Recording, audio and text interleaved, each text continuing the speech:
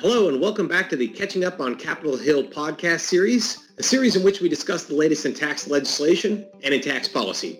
I'm your host, John Gimigliano, and today we are joined by old friends Jen Acuna and Tom Stout as our focus returns to the Biden tax plan. Now, if you listened to our episode last week, you know that we discussed the Senate's latest effort in developing further COVID relief legislation, the so-called HEALS Act. You also know that I promised you that we would get back to that topic this week to update the progress and negotiations between the House and the Senate in reconciling the HEALS Act with the House's HEROES bill. Well, here's the thing. They have made almost no progress this week, so there's really very little to say. So apologies if you came here for that, but fear not. There's so much more to discuss. So as I said, let's turn back to the Biden tax plan this week. Now, before we get started, public service announcement. Our team here at KPMG, we put out a Biden tax plan FAQ document this week. We'll make sure to include a link to that document along with the link to today's podcast. So today we'll start the process over a number of episodes of breaking the Biden plan down plank by plank. And today we start with the biggie, at least on the business side of the ledger, the proposal to raise the corporate rate from 21 to 28%. So Jen, let me start with you since you know a thing or two about changing the corporate rate. During your time on the Senate Finance Committee, you were the lead drafter of what ultimately became the TCJA. And during your time in the House, you worked on various proposals there that would have also lowered the corporate rate. And it all seems pretty simple, just change a number, but it is more than that, isn't it? The corporate rate seems to have tendrils that reach into nearly every design choice you make in developing a tax system. Can you just talk to us a little bit about some of those considerations? Sure. Well, nothing is simple in tax, is it? It's funny because people say, well, why not just, you strike 35 to get to 21, you strike 21 to get to 25, 28 in the case of Biden's tax plan. Well, yes and no, right? It's easy to draft. That is a single drafting point. But, there's so many interactions between the corporate rate and other areas of potential change. So, for instance, we used to always say, and, a lot of the members would always say, the most efficient and successful form of anti-base erosion is a low corporate rate. And you see that because when you reduce the corporate rate, you don't actually pay for it in full because there's offsetting revenue that would not be planned out of the U.S. net. So, for instance, when you go up, when you increase the rate, you do raise revenue, but you also decrease the amount of revenue that you would have otherwise collected on the international front. So, for instance, it puts a lot of pressure on outbound transaction planning, and, that can impact revenue in the opposite direction. So, these things all kind of interrelate and they change the economics of every transaction when you're looking at a rate. Another thing that becomes a lot more important and expensive is tax preference items. If you increase the rate, tax preference items cost a lot more revenue than you would normally think. Look at expensing. They become a lot more valuable the higher the rate is. So if you want to pair a big business deduction, a friendly business deduction with an increase in the corporate rate, saying that one will pay for the other, well, the cost of that other proposal, that deduction or another corporate preference is going to be a lot higher with that bigger rate because there's also going to be a push to get it to plan into that corporate preference as well. So, it's not as simple as just striking and plopping in a number. There's so many different things that are impacted by the headline rate. In addition to, we don't even get into the international competition. Headline rates matter, right? Especially, in today's world where, everyone is, there is tax competition and all of these things are, kind of in the ether of tax policy. So it's not as easy as one would think. That's such an important point, and maybe one that's obvious, maybe it's not.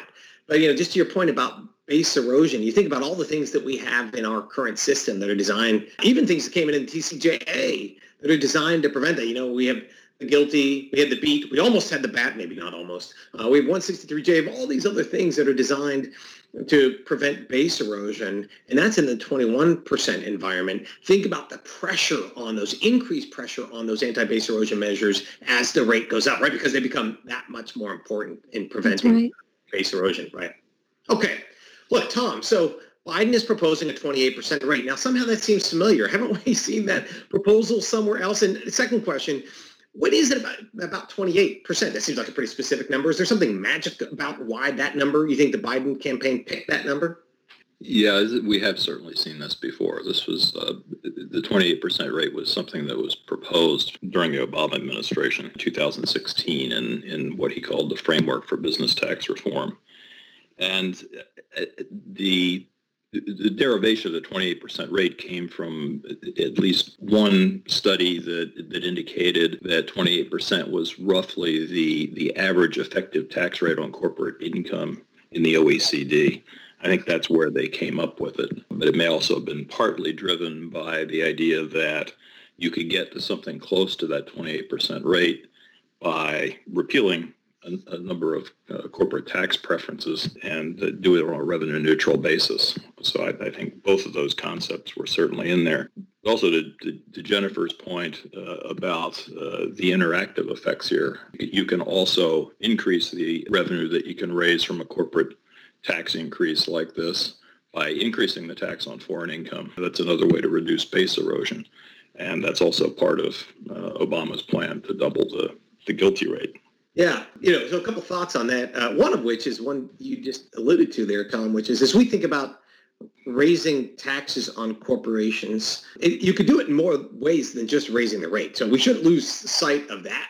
That, maybe you'll say, well, 21 to 28 maybe isn't so bad. But remember, that's just one way to get at. There's lots of ways without going up, raising the rate further to raise taxes on corporations as well. And eventually we're going to get to other businesses, partnerships, and other things. But today we're just talking about the corporate context. I think one other important thing to think about in the Obama context is, if you look at that plan, a lot of people are thinking it's very relevant to where Biden might go. But remember, something really important has happened since then. Of course, the TCJA was enacted since then. So a lot of things that Obama proposed back then in 2015, 16, 17 now have to sort of filter them through the lens of a post-TCJA world and how they fit in that context. Jen, let's come back to this question then. Come back to raising the corporate rate. How much money are we talking about raising here? You sort of got into some of that, going up and down and some of the effects, but are we talking about raising a lot of money in this context or just a little bit of money? Well, other than individual, in the individual front, when you raise the corporate rate, it really depends on the state of the economy. So that's one thing that we should it's the elephant in the room right now because we are facing economic uncertainty in this country. So, but usually in a normal year, and I don't think 2020 is anything like a normal year, the rule of thumb is if you want to reduce the rate, you get about $100 billion per point in a 10-year window, which is the congressional record-keeping standard. When you try to bring it back up, it gets haircut. And, we don't know exactly what the haircut would be because there are so many interactions between the corporate rate and, like we said before, items like the GILTI, the BEAT, 163J. But I would imagine that what we were talking about, when I was on the Hill was about a 20% haircut on the way up, because the Joint Committee on Taxation takes into account taxpayers planning out from under the U.S. tax net. And, and it's either out from under or, maximizing other tax preferences, but you don't get dollar for dollar what you got on the way down. You don't get that on the way up because of the planning opportunities and the new importance of planning opportunities. And I guess another way to think about that, too, is not every percentage point is equal, though, right? So as you go down, they mean more. It's always easier for me to think about these and these abstract concepts in the extreme. So imagine, how much money do you raise going from a corporate rate of 99% to 100? Probably not a lot, because there's probably not a lot of corporations out there with a corporate rate of 99%. But then compare that from 0 to 1%. That 0 to 1% raises more than the 99 to 100%. So not every percent is equal to as you go along that scale in terms of how you raise revenue. And then again, we've seen some revenue estimates recently it actually showed there's more money there than you might have thought. But I guess in the end, it all comes back down to a reminder. And, if you're a corporate tax person, you have to be reminded of this all the time, that federal tax receipts from the corporate tax are less than 10% of the total. So the money is really on the individual side. So absolute dollars, it's big, but in relative number, it's not as big. Okay, Tom, then let's come back to another question for you. Let's just assume we have a President Biden, we have a democratically controlled Congress, that's the House and the Senate, and that they can pass a tax bill with a higher corporate rate. I guess the next question is when? How should we think about possible effective dates in terms of when we might actually see a corporate rate increase?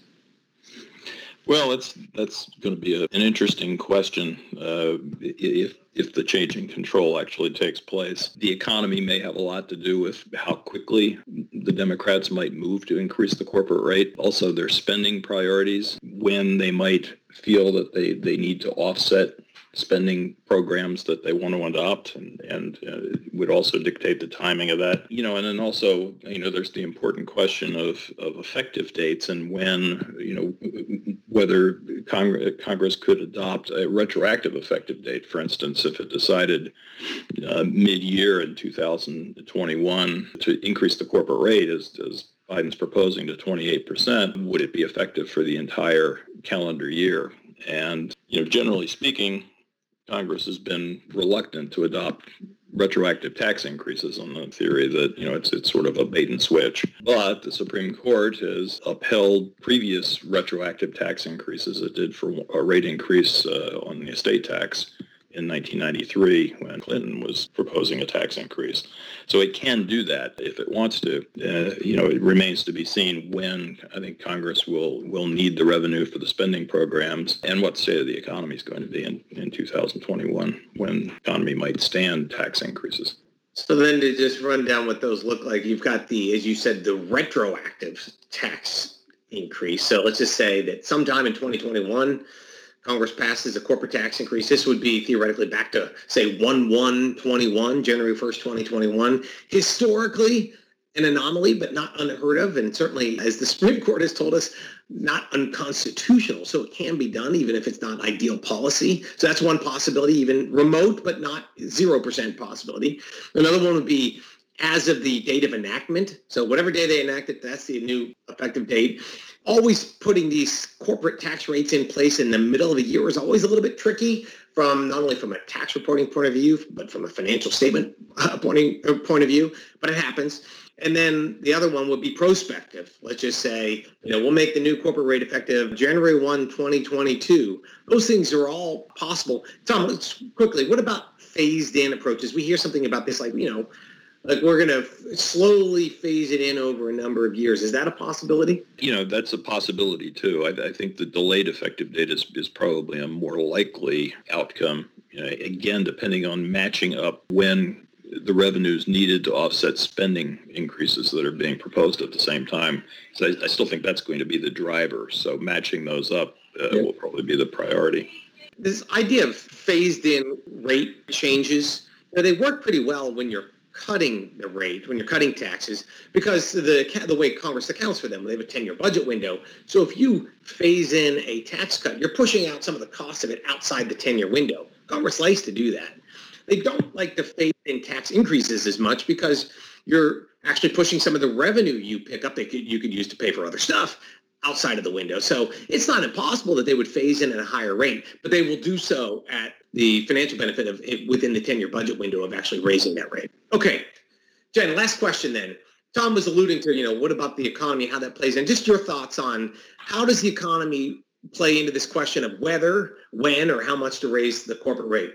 Typically, you would think, increasing the rate, especially if there's a Democratic sweep and it has been kind of a pillar of the tax program, that it would be an easy thing to do, right? But, on a down economy, from a policy perspective and from a legislative drafting perspective, you don't get bang for your buck on an increase in the rate. You don't get as much revenue as you would normally want in order to pay for some of those things some of those policy proposals that do cost a lot of revenue. So yes and no. Also, the one thing cutting against that is that, depending on how voters feel about the state of the economy, there could be a feeling of, and we've seen this in the past where people think, I'm not doing well, the economy isn't doing well, but I see these big companies making a lot of money, have a lot of profit, and they're not really paying a whole lot of tax. So that can lead to kind of a counterintuitive push to increase the rate, even though you don't have a whole lot of revenue to gain by doing so. So that's a great answer because, there's a policy angle to it.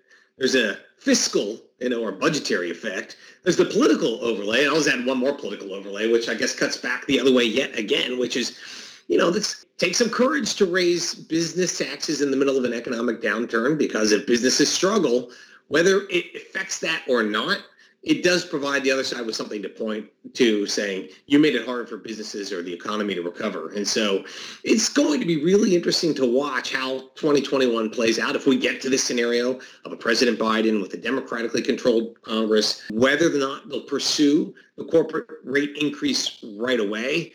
And just one last point to make is also remember, if you listen to our podcast, if you haven't, I'd say go back and listen to this one because I thought it was a great episode about the repeal of the filibuster. If the filibuster does get repealed, it gives, I would think, in that scenario, a democratically controlled Congress several or maybe more bites at the apple to do tax increases versus if we're still in a world where you have to get 60 votes or use budget reconciliation, you're probably only going to get one big tax bill next year, and you really only have one chance to do it. So that's just another overlay to think about. So many moving pieces on that we're just going to have to see how 2021 goes. Well, look, that's it for today. As I said, we'll get back to the other aspects of the Biden plan in time as we continue to break down its proposals. Just a parting word on the corporate rate, though. Look, since we are in the midst of a highly unorthodox presidential election, I can't help but look back to a time when elections were a little more orthodox. Way back during the 2012 election, Mitt Romney was derided by many people for saying, quote, corporations are people, unquote. Now, look, I don't recall exactly the context of that statement, but in the context of the discussion we just had on the corporate rate, the statement rings true. Corporations don't pay tax because corporations don't exist, at least not outside the legal fiction that we engage in. Corporations are just groups of people. And lowering taxes on corporations and raising taxes on corporations, it's just really lowering and raising taxes on those various people. Economists have long debated exactly how to divide the corporate tax burden between labor, a corporation's employees, and between capital, corporations, investors, and shareholders. But in the discussion on exactly where to set the corporate rate over the years, this point sometimes gets lost. And we know why. It's a pretty abstract concept to gain traction in the public consciousness. But hey, not you. You are here on a tax policy podcast. So here's another layer of complexity for you to ponder as we tiptoe through the Biden tax plan in the coming weeks. If raising the corporate rate is indirectly raising taxes on investors in those corporations, consider how such a provision interacts with other proposals being put forth by candidate Biden, because I do think they bump into each other. And I'm not saying that that's not intended. Maybe they fit together like a jigsaw puzzle. I'm just saying one has to work a little bit harder to see how those things interact. Well, with that deep thought, we'll leave you for this week. And until next time, thanks again for tuning in to Catching Up on Capitol Hill, and I hope to see you soon.